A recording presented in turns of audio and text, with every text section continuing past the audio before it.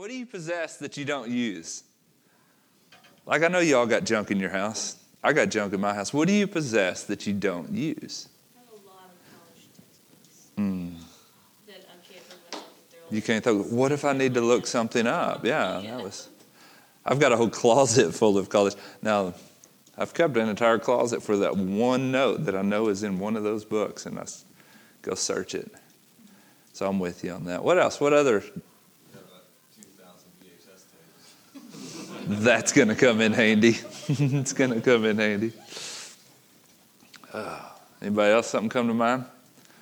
Mark, you're like the neatest person I know, so you probably like... Yeah, Wendy's got a rule. If we don't use it in a year, then it's fine. That's good. Does that go for your clothes in your closet? Does it? Wow, that's awesome. Shelley, you should hear that.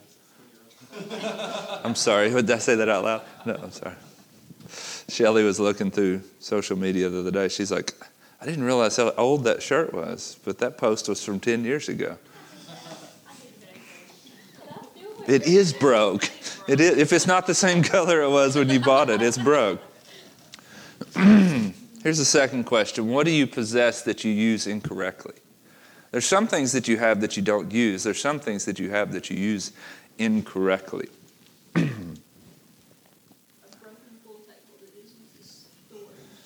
I got some stuff somebody else could use, chainsaws. Yeah. Still works. I just don't use it. In the garage, it's used as storage.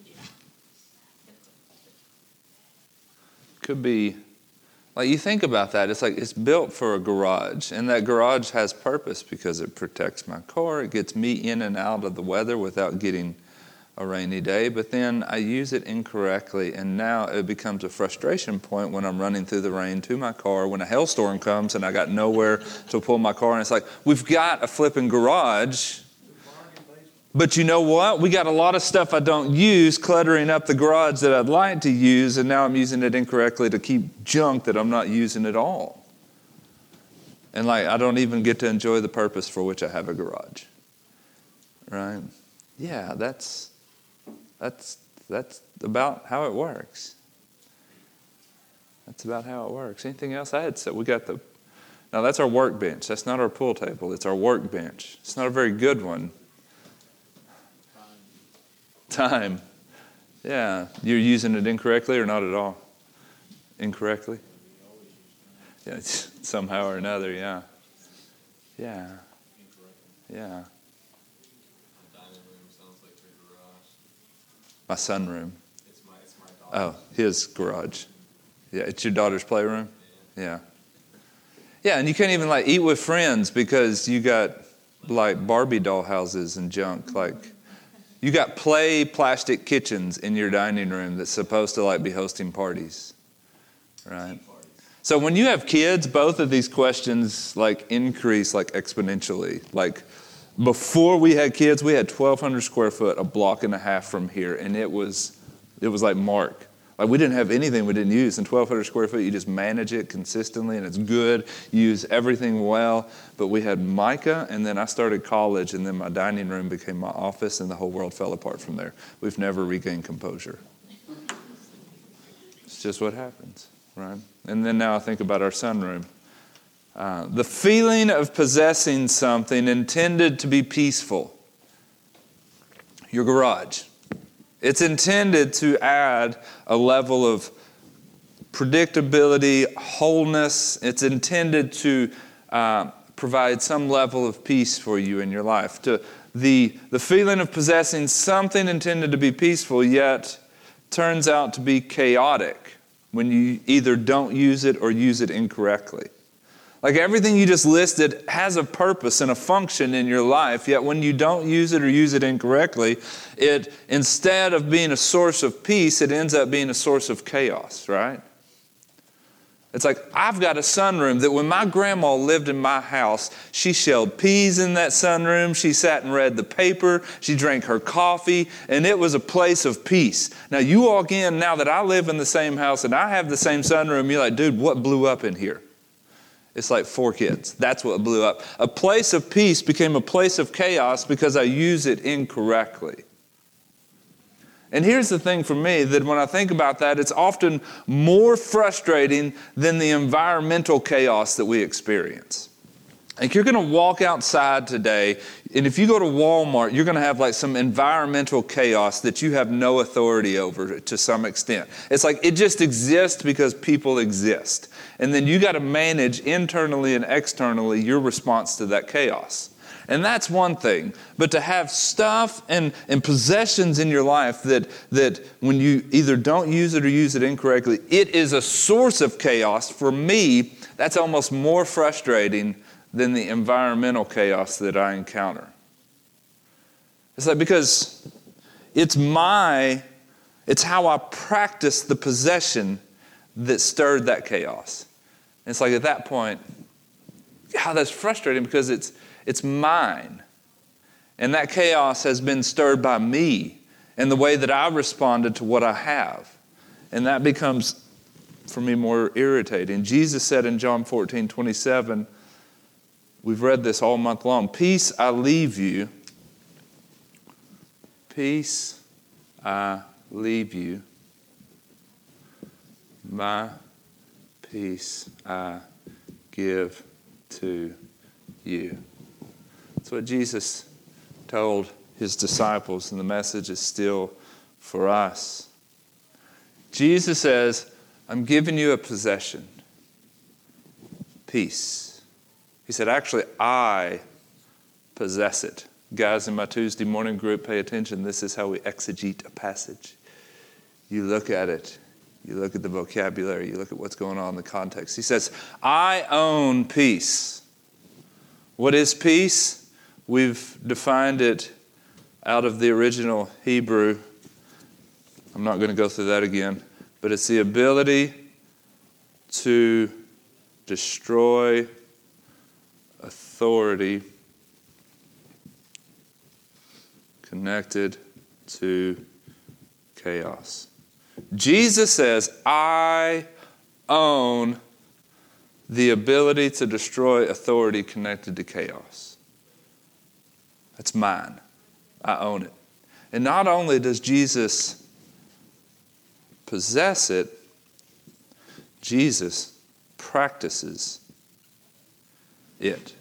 And you see through his life that he practices that which he possesses. He uses it. He puts it to use. It is not in his tool belt that is not pulled out. He says, I actually practically over and over and over practice the ability to destroy authority connected to chaos, who in the scriptures is identified as Satan. He is the author of confusion. Jesus and our Heavenly Father is not. So Jesus says, I possess it, it's mine, I own it, and I put it into practice. So when we read about Jesus in the gospel narratives, we see that he lives in chaos. Like, that's the town he lives in, because there's thousands of people always wanting a piece of him, always pressing into him, always wanting to touch him, always wanting to listen to him, always wanting to see him do something. If anybody lived in the middle of chaos, it was Jesus. Yet we see that Jesus practices the ability to have peace amidst the environmental chaos. Like, the chaos that is around Jesus does not affect him, has no authority in his life. None whatsoever. Chaos, Jesus speaks of peace. He speaks of it in contrast to chaos. And we talked about chaos a couple weeks ago. We gave it some descriptions. It's unpredictable, uncontrollable, and it's confusion. That's chaos. Unpredictable, uncontrollable, and confusion. And peace is whole, it's orderly, and it's complete. So, like, if you're at peace, you're like whole. Right?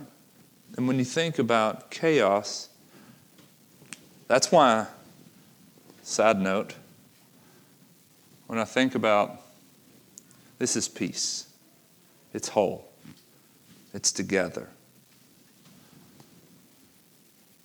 But then when you break that pie up, you're no longer whole, but you're broken, you're splintered, and things become unpredictable and uncontrollable. And interestingly enough, I've shared this with you a number of months ago if you've been around for a long time. Anxiety actually means pulled apart. So when you're anxious, you're pulled apart. And when you're anxious and being pulled apart, anxiety, I'm not sure which comes first. It's either the cause or the fruit of chaos. Because when you're pulled apart, you're no longer whole. This is peace. This is chaos. So we often recognize chaos more by the symptoms it creates than the factors it displays. I think we recognize chaos by the symptoms that it creates, such as anxiety. What other things did we say? It creates fear, anxiety, anger, makes you tired. These are the symptoms of chaos. So sometimes you don't walk around and say, this is chaos. You say, I'm afraid. You don't say, look at the chaos. You say, I'm tired. Right? How was your week? Oh, I'm tired. Because something was chaotic. It wore you out. How was your week? Oh, I'm just so irritated. That's a symptom of the chaos in your life. So if this is the case, let me ask you a question. What symptoms does peace create? So I don't say, buddy, how's your week? Man, I'm just at peace. No, you say, what are the symptoms that peace creates?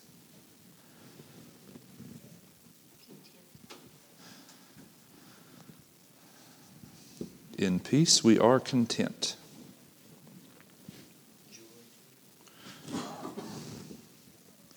Joyful or happy.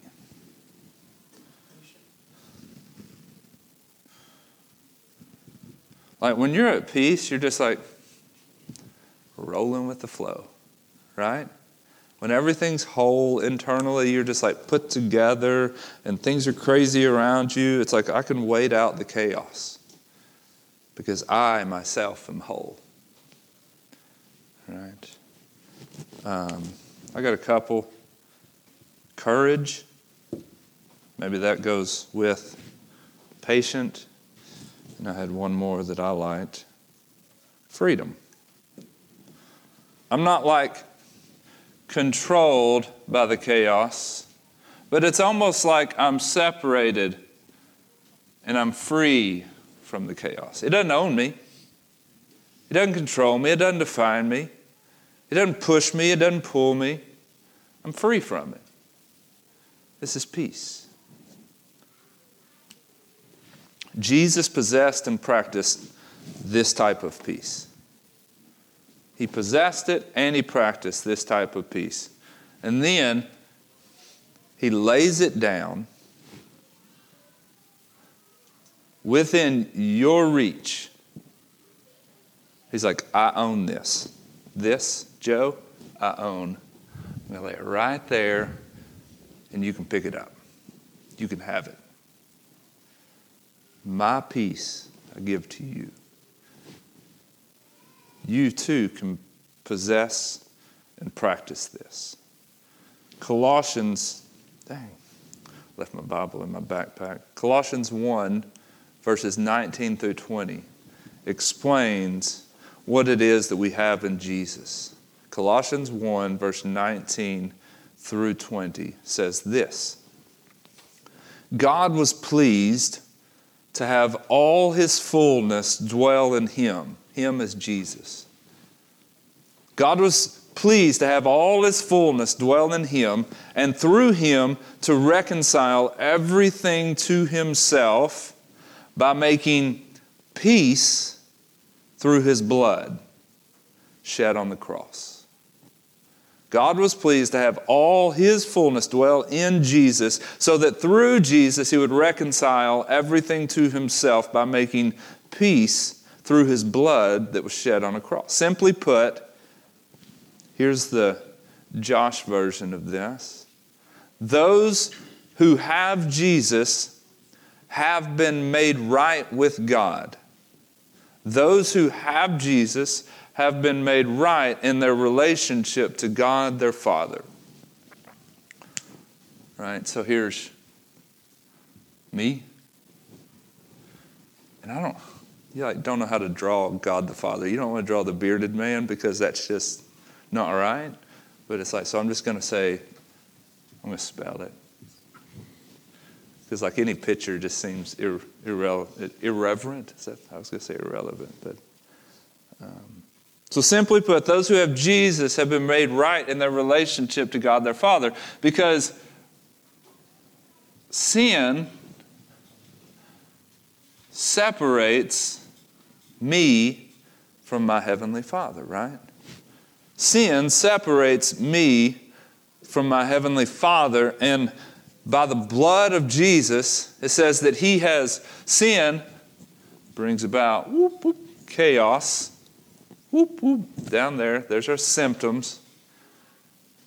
And Jesus, by his blood, cleanses sin, therefore making me right in my relationship with God, my Heavenly Father. He took away that which separates me. Sin separates and Jesus reunites. Okay? In its most simple form, that's what we have when we have Jesus. Now, there's a lot of symptoms and a lot of benefits and a lot of things, but in its most simplest form, that's what we have when we have Jesus. I've had a number of friends in my life, not like a whole lot, because I may not be that friendly of a person, but I think we would all probably agree with this, that no matter how many friends we have in our life, you get a limited number of best friends. Agree? It's like, I got a lot of friends, but you get only a small number of best friends. During my junior year of high school, I made a friend who became one of those best friends. The best part wasn't necessarily what we did, but when you have a best friend, it's just that you're doing it together, right? Because you do everything together. We were lake buddies, softball friends. I remember my senior year of high school, like I'd get out of school and he graduated a year before me and already had his career as a mechanic, and he was at work, and I'd just get out of high school, just get out of class, and I'd just drive to a shop and hang out in his work bay, like almost every afternoon, just because we were friends, and that's what we did, just constantly together. Fishing, lake, everything. We were the friends that when he broke up with his high school sweetheart, I was the one that sat in his truck and like listened to him. Like your best friend goes from like lake buddy to now you're the guy that sits and watches them cry all night because like you lost your high school sweetheart that you thought was forever. But then I was also the friend that's like standing by his side the day we actually met his wife. Right? I mean, it's just, that's the story of a best friend.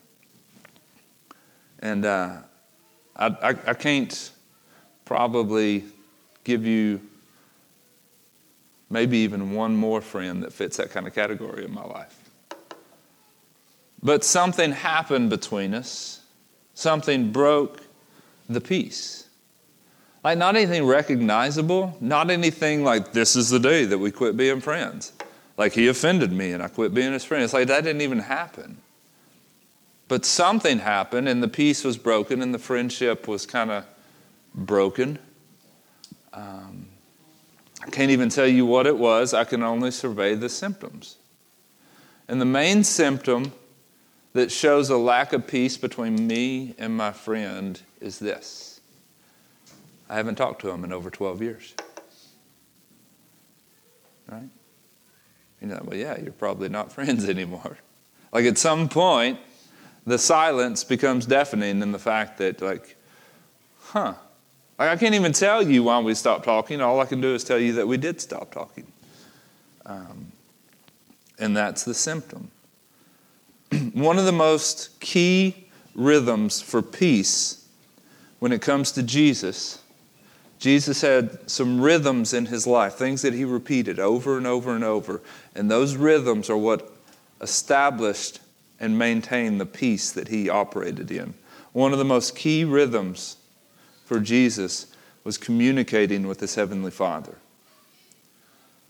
Luke 5:16, the verse that I've read to you for the past 2 weeks, we're going to read it one more time. In the midst of chaos, Jesus often withdrew to deserted places and prayed. Like he would leave the chaos, go off by himself, and he would pray. He would talk to his heavenly Father. He would communicate. I think communicate's a better word because when it comes to praying, it's not always talking. Sometimes it's listening. It's communication. And that was one of Jesus' key rhythms. Talking in and of itself, though, doesn't guarantee peace. Anybody know, and I'm not asking for names, if you tell a name, I'm going to deny that you ever said it. Talking in and of itself doesn't guarantee peace because there are some people that when you see them approaching you to talk to you, you become very anxious, right? You're like, And what do you say? I don't want to talk to them, right? No, you should repent from that face that you see in your head right now. You should confess that to Jesus. Say, I'm sorry, please forgive me. But communication, talking in and of itself doesn't guarantee peace. Some talking, some conversation stirs chaos in your soul. And I've noticed that prayer can cause the same symptoms for some people. Can we be honest for a second? Like the same symptoms of you see that person coming, and you're like, Prayer can stir the same symptoms for some of us, right? So what are some of the struggles that we have with prayer? What are some of the struggles and why might some of the symptoms, why might we lack some of the symptoms of peace after spending time in prayer? What are the struggles? Why might we lack some of those symptoms after peace? What struggles do we have with prayer?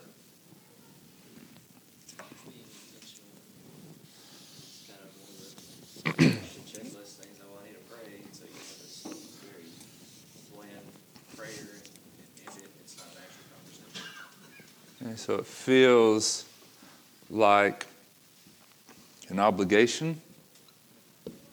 It's like seeing that person coming and you're like, I got to talk to them again. I didn't even enjoy it last time I talked to them. But I know I'm supposed to. So sometimes prayer has that exact same feeling. It's like, I don't even know what to say or do or listen, but I know that I'm supposed to. So it's an obligation. I'm going to fulfill my obligation and I'm going to pray. And then at the end of it, I still lack some of the symptoms of peace. So why else do we struggle with prayer? Sometimes, when I'm feeling particularly chaotic, I'm like, I don't even know what to say to you right now. Mm-hmm. Just, I don't know, help me. I don't know. Not knowing how or what. Is that what you meant? Sometimes I just don't know how to talk to you, God. So then when I do, it actually increases the feeling of chaos at times. It's like because then I feel like a failure. Then I feel like a loser. It's like, claim to believe in this God. I claim to believe in this Jesus. And then when I want to approach you, I just feel like a bigger loser than I did before because I don't know what to do. I don't know how to do it. But I know I'm obligated to do it. So I'm going to try to do it. And when I get done, I'm just like, still don't have this. Still living over here. Right? What else? Why do we struggle with Pray you're facing that fear that you might be struggling with or whatever's going on. And so saying it kind of brings it into reality. So Yeah. You're not to a person face to face or you're saying God in prayer, you're still just kind of bringing that into life. So we're either facing or avoiding the chaos. Right? Because sometimes our avoidance, like, there's two things that you just said. Number one, if I'm going to communicate with my Heavenly Father in the midst of chaos, I'm either going to bring that chaos to the surface and I'm going to present it to Him and I have to face it, or I'm actually going to act like it doesn't exist. And I'm going to do my obligation and I'm going to communicate with God anyways, and we're not even going to talk about.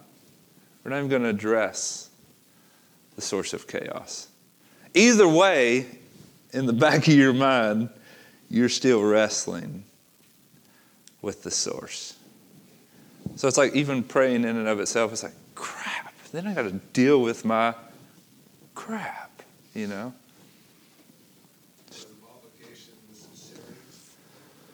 Sincerity or a... Because we feel obligated because our prayers 100% sincere. a lack thereof of sincerity. Okay? And y'all forgive me for not knowing how to spell sincerity. Sincerity. Psh, don't judge me. Derek, what were you going to say? This kind of goes to like the way you would see a person, and it's like you're afraid of what's going to be said or what's going to be. Yeah. Think about Jesus praying in the garden when he said, "Is there another way?" You know, he's sweating blood. It's like something like that. And I'm like, Yeah. and how can you know what you're hearing? That's the extra like prayer. You're like, can I ask God a question and get an answer that in my head, you know, and know that this is it, and move forward. You know what I mean? It's like, that's So, why we struggle is because the fear of God actually responding. It's like, okay, let's do this. Let's pray, God. I'm going to do this. I'm going to talk to you. And we're going to address the chaos. But what Derek just said causes a couple different responses. Number one, I either wait around and I'm listening and trying to hear from God, and He says something. And I'm like, what if God responds in a way that isn't what I want to do? Or isn't what I want to think? What if He's changing my thinking through prayer, and now I got to face that? And I'm afraid of what I'm going to hear. And there's a flip side of that. Fearful of no answer. Like we feel like when we pray, either we hear something that we have to consider or address, and then sometimes we struggle with prayer because we feel like I don't get a response at all. I'm obligated to pray. I don't know how to pray. I don't know what to pray. So when I do, I actually don't want to address some of that stuff anyway. So it becomes insincere because I'm not addressing actual issues. And I'm not addressing those because I'm fearful of what I will hear. But then when I'm insincere and all this other stuff, then I feel like God didn't actually say anything. I felt like I was just talking to myself. That was kind of awkward, so I'm not going to do that again. Prayer can be a struggle, people. Right? But then your mama told you to pray, so you feel obligated. So, it's a vicious cycle. And it becomes like that person you see walking down the sidewalk and like, I don't want to talk to them again. We're missing the obvious one. Offended. Sin has offended God. Kind of like you know you've done something wrong with somebody. And that can be one of the biggest. My tendency anyway. Is Yeah. to avoid that person. Yeah. Avoid prayer because I know I'm going to get confronted with it. What if my sin is the source of my chaos, right? And it's like, now in addressing the chaos, I have to address my sin. And then what if God has something to say about my sin that I don't really want to hear, right? And it's like, So, during Jesus' earthly life, Hebrews chapter 5 says this. Hebrews 5, we're going to read verses 7 through 9. I usually don't skip around this much, but I had to today. Hebrews 5 says this. During Jesus' earthly life, he offered prayers and appeals with loud cries and tears to the one who was able to save him from death. So picture what Derek was saying, Jesus in the Garden of Gethsemane right before he is betrayed and crucified. The author of Hebrews says, in his earthly life, Jesus was praying with prayers and appeals, with loud cries, with tears to the one who was able to save him from death, and he was heard because of his reverence to his heavenly Father. Because of his reverence, he was heard, and although he was the Son, he learned obedience from what he suffered. God was able to save him. God heard him. And although he is the Son of God, the overflow of his prayer was that he got to learn obedience through what he suffered. After he was perfected, he became the source of eternal salvation for all who obey him. Now, we could do a whole sermon series on that, but I want to focus on one thing. Jesus practiced the rhythm to pray and obey. One of the rhythms of peace for Jesus was to pray and obey. Pray and obey. Pray and obey. Now, I'm going to confess to you something real quick, that in Hebrews 5, there's some stuff that I don't fully wrap my brain around. But Jesus was perfected, made complete in some way. He was made complete, perfected by the rhythm that he practiced of pray and obey. There was a process that he went through. That when he would pray and when he would obey, it stirred up and it maintained the peace which came with all the symptoms of it. Amidst his suffering, amidst his struggles, amidst his crying and praying and weeping and yelling and just approaching God in agony and fear and everything that comes with it, when he heard from his heavenly Father, he got up and he walked in obedience. And then he would go back and he would approach his heavenly Father with loud cries and loud tears again. And then when he heard from his Father, he'd get up and he'd walk in obedience. And in that process, he possessed and practices the peace that he had. In the midst of the most chaotic circumstances, where friends are betraying him, authorities are arresting him, enemies and strangers are spitting on him. In the midst of that, he goes to his heavenly Father. He prays and he obeys. He prays and he obeys. And in his suffering, he is perfected and made complete. And after that, he became the source of salvation for all who would obey him.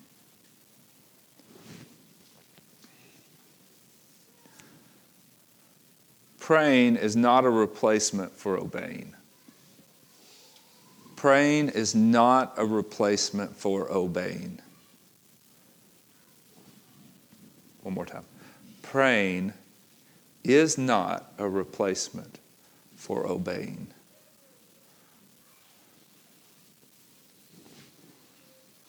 Right? It's like, have you prayed about it? Yeah, it just didn't seem to help. Well, have you obeyed through it?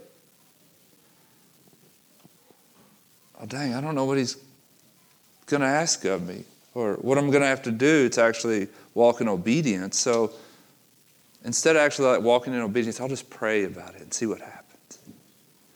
No, praying is not a replacement for obeying.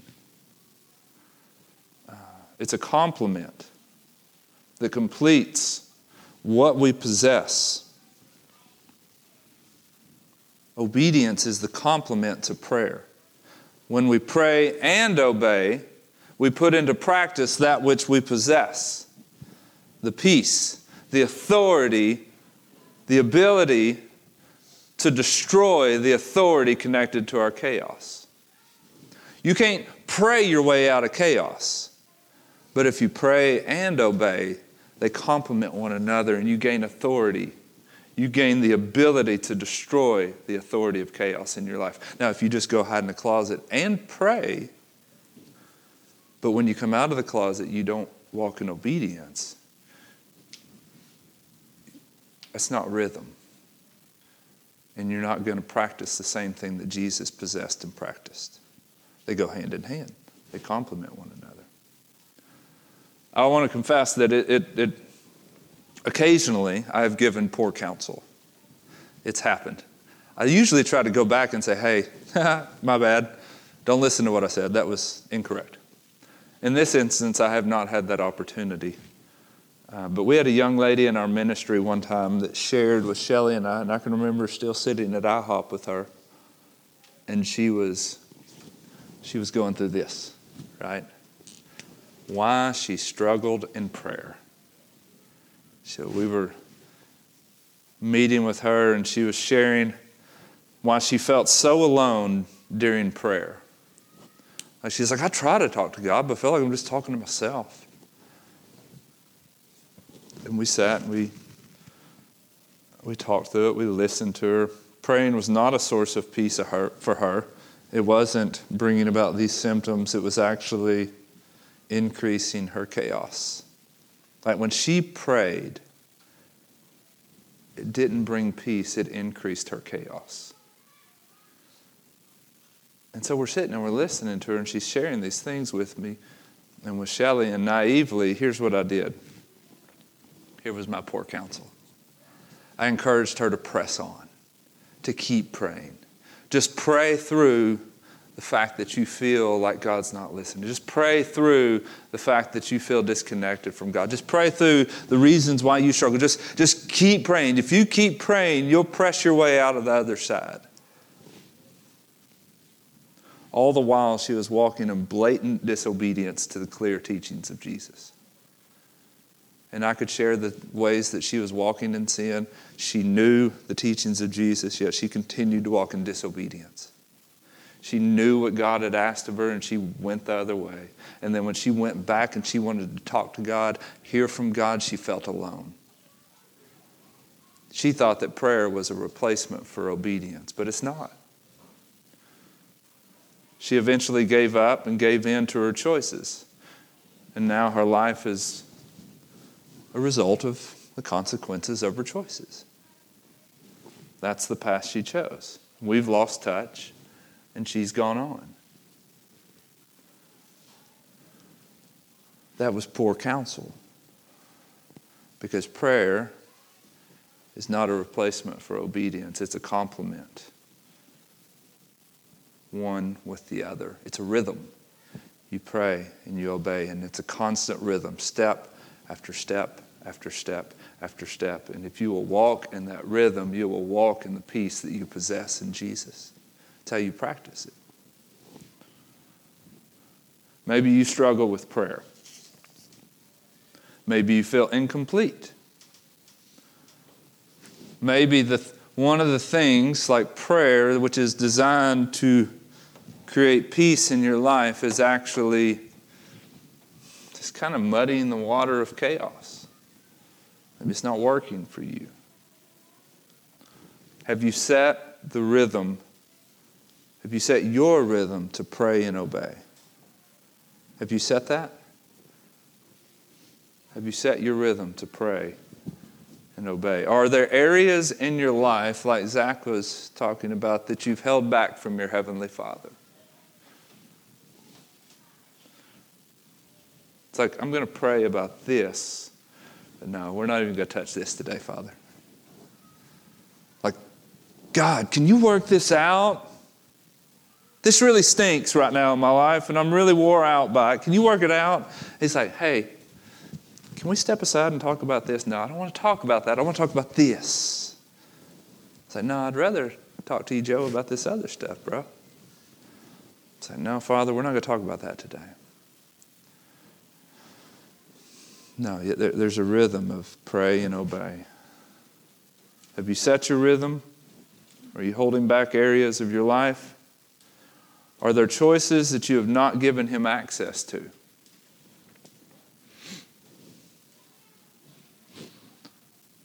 Now, I want so badly for us to discuss those last questions, but I also understand that that's probably not going to happen.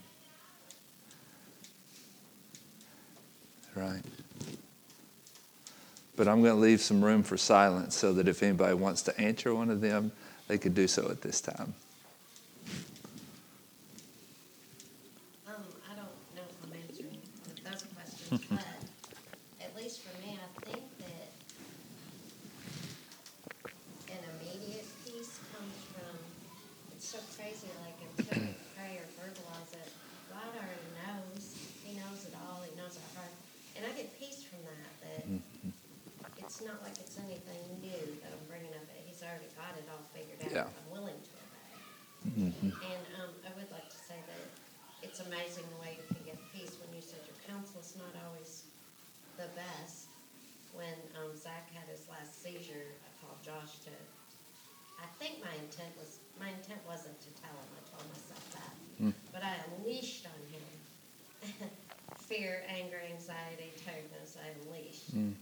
And, well, I'm not sure. I think I could hear you hammering nails through the whole conversation, but I may be wrong. For some strange reason, that gave me some kind of peace, because I felt like the Lord was working through you just to calm me down at that time, and you didn't need to say a whole lot. Yeah. But I am thankful for, the Lord. We don't always know when He's going to work or how He's going to work in us. If it's going to be immediate or if it's going to take a while. He knows me. He knows the person. Yeah. Derek, you asked a question. How long have we known each other? 6 years. 8 years. So we were in a car getting ready for either first or second year of Next Camp.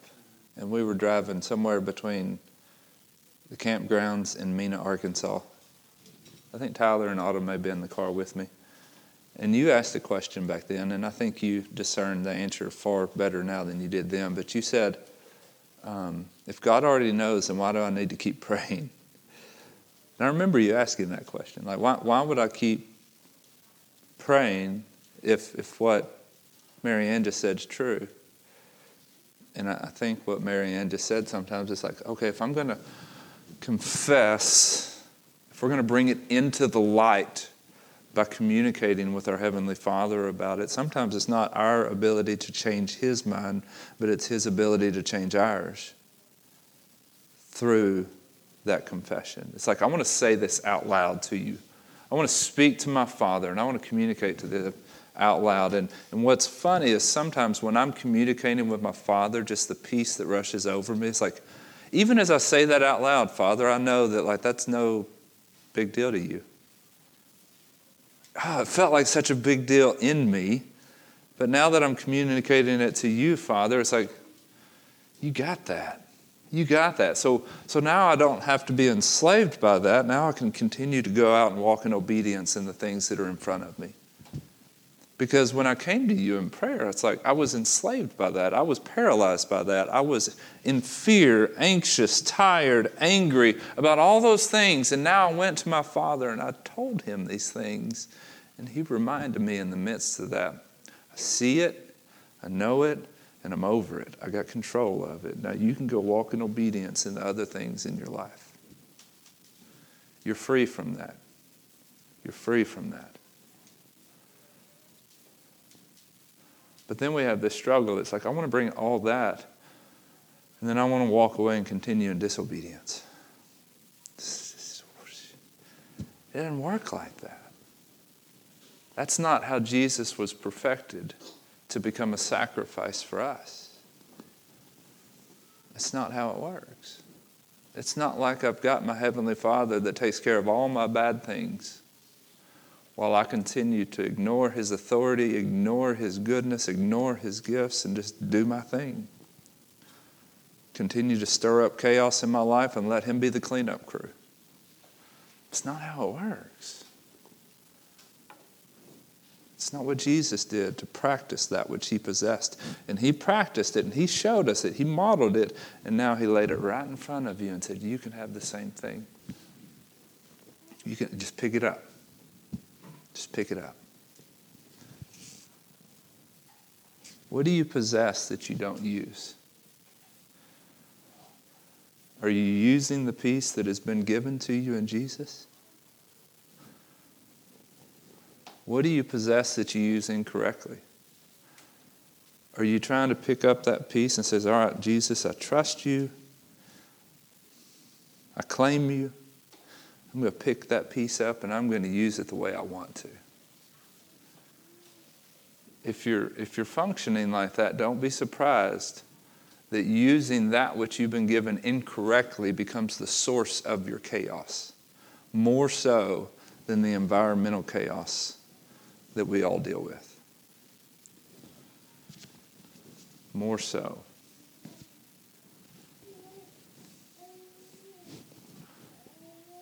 Anybody got anything to share as we close down?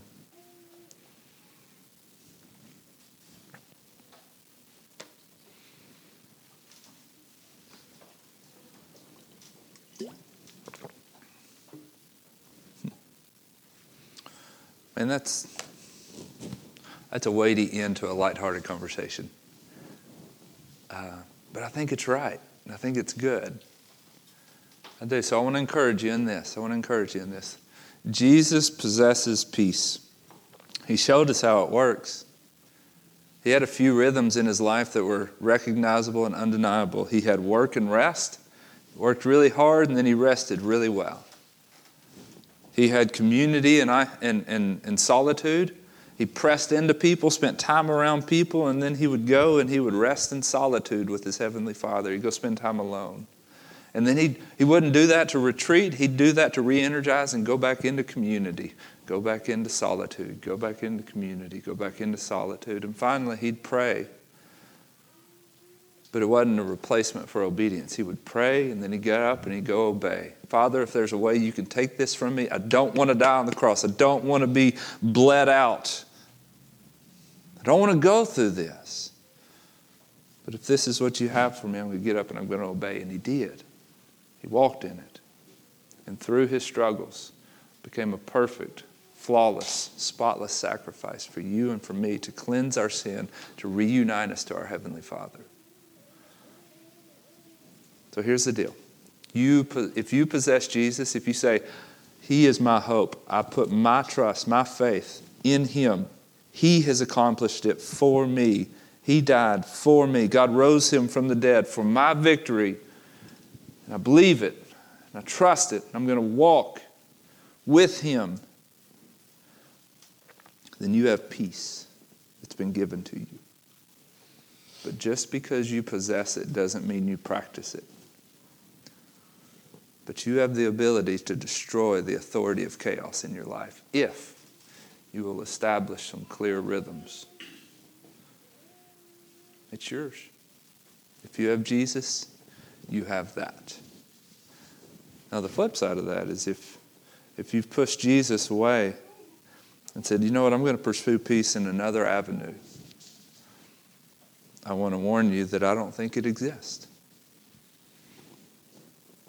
You have all the freedom in the world to pursue peace in whatever avenues and whatever teachings you want to.